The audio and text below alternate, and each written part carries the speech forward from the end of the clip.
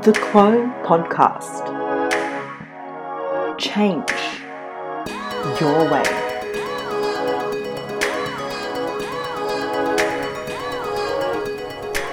Welcome to the Quo Podcast. I'm Ali. Professor Catherine Kevin is an academic at Flinders University, specialising in Australian and feminist histories and the politics and experience of the reproductive body. She is a founding member of the South Australian Abortion Action Coalition, a group that has campaigned since 2015 to decriminalise abortion in South Australia and to achieve access to affordable abortions for all, regardless of an individual's location. On March the 2nd this year, the Termination of Pregnancy Bill was passed, which made South Australia the final state to decriminalise abortion. As a long-term advocate in this area, how did you feel having this milestone achieved?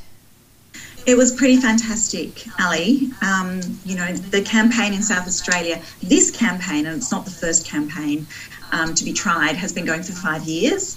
And it was really wonderful to have the bill finally passed by both parliaments. It's not the perfect bill, but it's definitely a bill that we can live with. And we did sit through some pretty unedifying parliamentary debate. But in the end, I think the amendments that were passed are amendments that we can work with. So, our job is not yet done, but this does open a way for much more equitably accessible abortion care in South Australia. Couldn't you speak a little about the amendments that were made and why you feel they were problematic?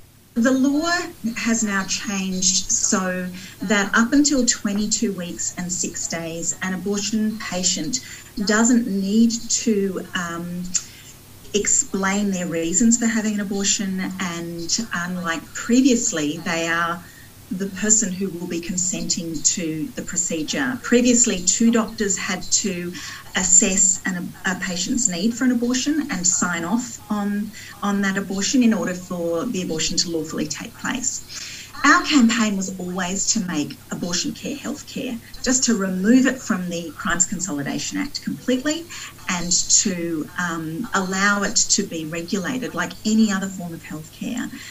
Abortion will not be delivered in a policy or regulatory vacuum. All of our healthcare procedures, as you know, require, informed consent, and they are delivered in the context of a framework that seeks to ensure quality of care, that seeks to be respectful to patients and healthcare providers, all of those things that we value in a good healthcare system. Abortion will be delivered in that same context. So as far as our campaign was concerned, we argued that there was no need for any extra regulation that would exceptionalise abortion as a form of healthcare.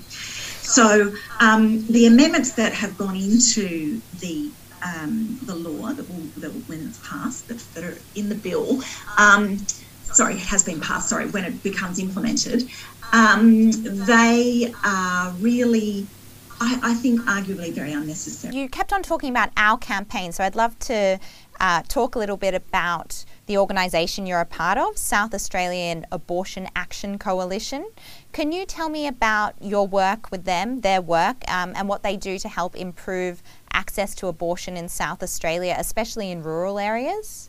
Our group began, the prelude to the group was a flash mob in, I think, about 2013. There was a national movement then that was started by Reproductive Choice Australia in Melbourne, and so there were flash mobs all around the country that were about ending the stigma of abortion, basically.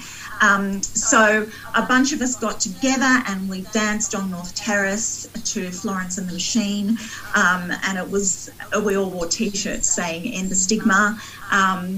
It was fabulous fun. Not too long after that, maybe I think about a year or so after, maybe a bit more than that, there was a conference which brought together practitioners and scholars of abortion in South Australia.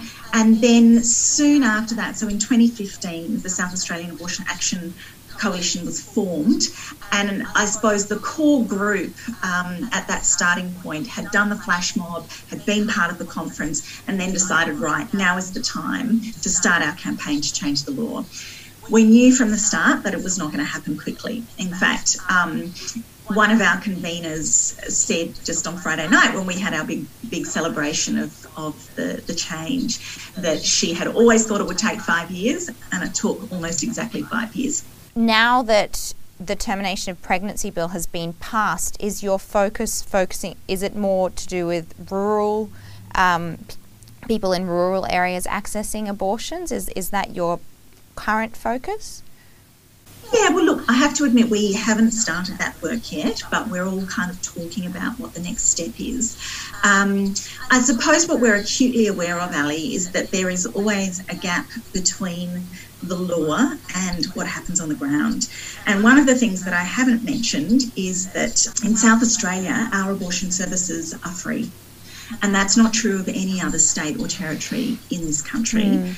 And so, you know, not only is there a very high quality, dedicated centre for providing abortion services in Adelaide, where there is low staff turnover. It's a kind of national centre for training doctors and nurses and social workers in this space. It really is a kind of best practice model.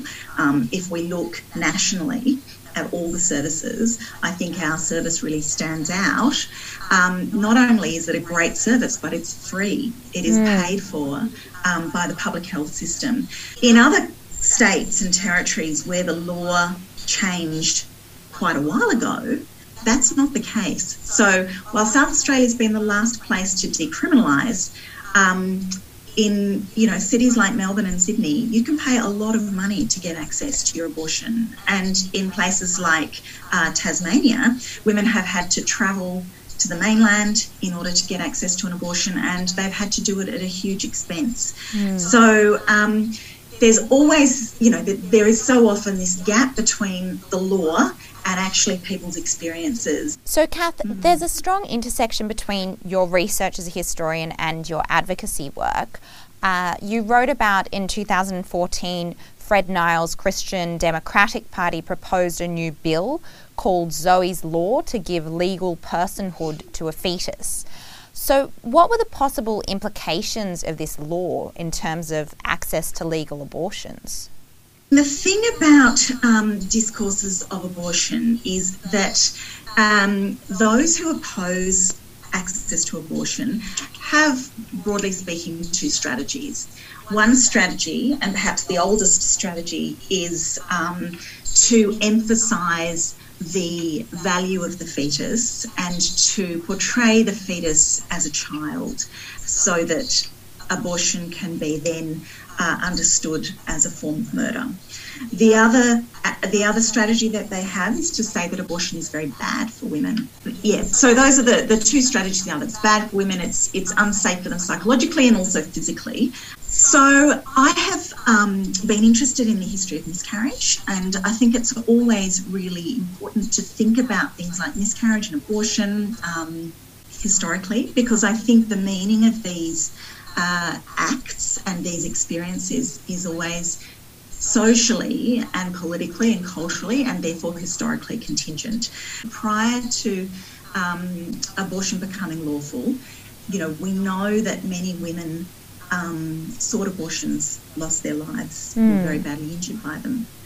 But many women also successfully sought abortions or performed abortions on themselves, and this is how they managed their fertility. In the age of sort of liberalisation of abortion laws, we get this growing focus and capacity to sort of visualise in a very detailed way what the fetus is, how it's growing. We discover the sex of the fetus. We start to think about, you know, all the ways in which we might plan in response to the features of the fetus. You know, there's, and I mean, it just gets a whole lot more, our conceptualizations become increasingly detailed. So I think that has given the anti-abortion movement a great deal of ammunition. Of course, it's complicated. Like, we're in a period where risky pregnancies, risky wanted pregnancies can be much more easily protected, where premature babies can survive and give, parents a great deal of joy. So it's not, obviously these things are both good and bad.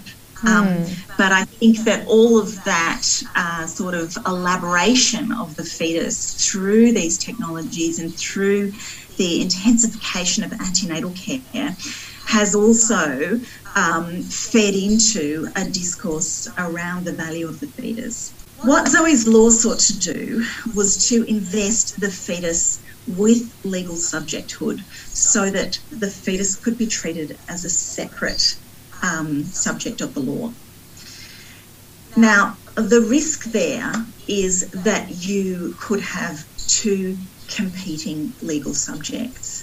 So in the case of the loss of Zoe to her mother, Brodie Donegan, at 32 weeks, it's a very tragic set of circumstances. And of course, along with thousands of other people, I felt an incredible sympathy for Zoe's mother, Brodie. It was a very tragic event in her life.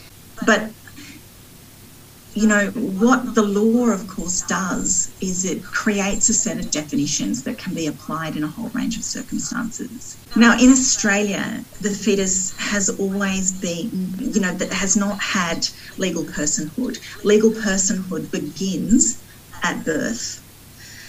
And that has made Australian law distinct from, say, US law for a very long time. And Zoe's law, had it passed, would have changed that. Your research also focuses on reproductive coercion. Can you explain what reproductive coercion is? Look, reproductive coercion is actually, particularly in the Australian context, is a fairly new idea.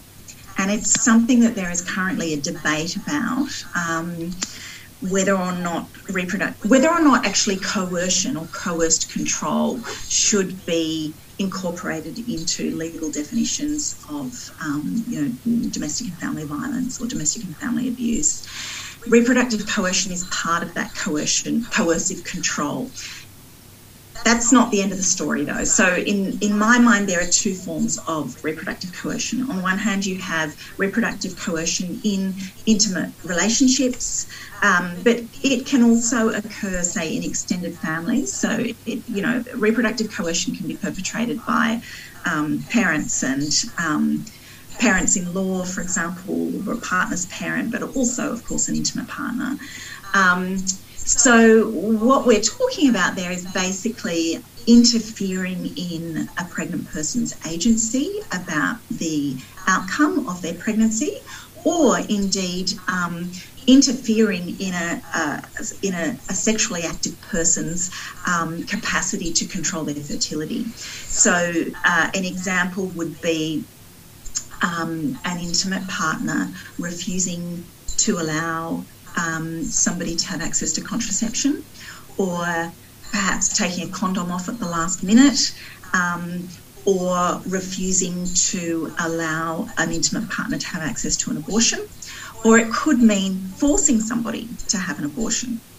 But I'm also interested in the way that we could argue the state perpetrates reproductive coercion. And one particular example that I've written about in the case of asylum seekers and refugee women in Nauru. And there was a case particularly of a woman called Abian, or that was the name she was given by the press, that was a pseudonym, who in 2014 was living on Nauru. She was actually, she'd been found to be a refugee, so she was no longer living in detention, but she was living in Australian government-sponsored housing on the island of Nauru in the community. And Abian had allegedly been raped. She was from Somalia, and she had lost her family during civil conflict, and she indicated, I think, that she had experienced sexual violence before she left Somalia, and then she arrived at Christmas Island. She had come probably via Indonesia, I think, and was sent straight to Nauru. She spent some time in detention. She was found to be a genuine refugee. And it was when she was living in the community that she was raped. She became pregnant, and she had been, according to her lawyer, she had been begging the authorities to allow her to go to the mainland to access an abortion, because it is illegal to have an abortion on the island of Nauru. And eventually she did go to Sydney to access that abortion, and she was there for a very short period of time and was sent back to Nauru without actually getting the abortion. And the Australian government represented the story as her having just changed her mind. She got to Sydney, and she decided, actually, I don't really want to have this abortion after all. Now, she wrote a letter which was then given to the media by her lawyer, which actually described why she had not had that abortion, which was because she wanted some counselling, she wanted a translator, she wanted to get some proper care, she wanted to feel like she was having this termination in the context of appropriate care for her, where she would understand what she was agreeing to and she would understand what the procedure entailed. And while she was making those demands, she was waiting for something to happen. None of that materialised, and then she was put on a plane and sent back to Nauru. So I found this case very distressing and concerning, particularly because I had also been reading about women who had been taken under armed guard from Nauru to Melbourne. And there's a social work academic called Liz Hayes, who's also worked in abortion services, and she has published on this particular cohort of patients who were coming, and her work argues they were coming very frequently, from Nauru to Melbourne to have abortions. But the reason why Abiyan couldn't get access to abortion like those other women were in frequent numbers or in high numbers was because in the interim between that cohort and Abiyan, there had been 3 women who had sought injunctions to stay in Australia when they'd come to the mainland for their abortion. So the government just cancelled all access. So I just thought this was very interesting in terms of where the Australian government's investments were. They weren't invested in the women in Nauru having their babies because they were just, a more resource-intensive population. But at the same time, they then weren't prepared to take the risk of those women seeking injunctions to stay in Australia. So they weren't prepared to give women the reproductive freedom, delimited by their context, that they were seeking through abortion if it risked them seeking an injunction to stay on the Australian mainland. Given that Australia has now decriminalised abortion in every state, what do you think some of the most pressing issues around reproductive health are? It would be great if we could get more public health support for abortion services. So I think that we need to go back to the Labor Party's policy that they took to the last election, which was to provide public health provision of abortion in every jurisdiction. I think that would be fantastic. I also think we need to increase medical professionals' awareness of abortion and increase the provision of training for medical professionals as well, because a lot of doctors go through their degrees without really learning very much about abortion at all, let alone considering that this might be part of their kind of healthcare repertoire. I think it's really important that doctors understand what early medication abortion is, so that even if they don't want to be involved in providing surgical abortion, particularly GPs, understand that there is this medication that people can take up to 9 weeks in pregnancy. It's very safe, but they need to do a very short online training course in order to become prescribers, and that this, I think if there was more awareness of that and we could get more doctors on board for that, then that would really enhance people's access to abortion. I also think that in relation to abortion, I suppose enabling more healthcare professionals who are not necessarily doctors to be able to also provide early medication abortion with, those who are adequately trained. I don't see why, for example, clinical nurses couldn't be trained to provide early medication abortion. And for people, especially people living in remote Australia, I think that would really make a big difference to their access. So creating as much free abortion provision as possible, and also increasing the capacity of healthcare services in terms of personnel to provide quality abortion care. I think there is still a stigma attached to abortion. I think we really need to work on that as a culture. I think decriminalisation is a huge step towards removing the stigma, but I think there's more work to do. It needs to be part of sex education. It needs to be normalised. Thank you so much for taking the time to talk to me today, Kath. My pleasure. I've enjoyed it. Thanks, Ali.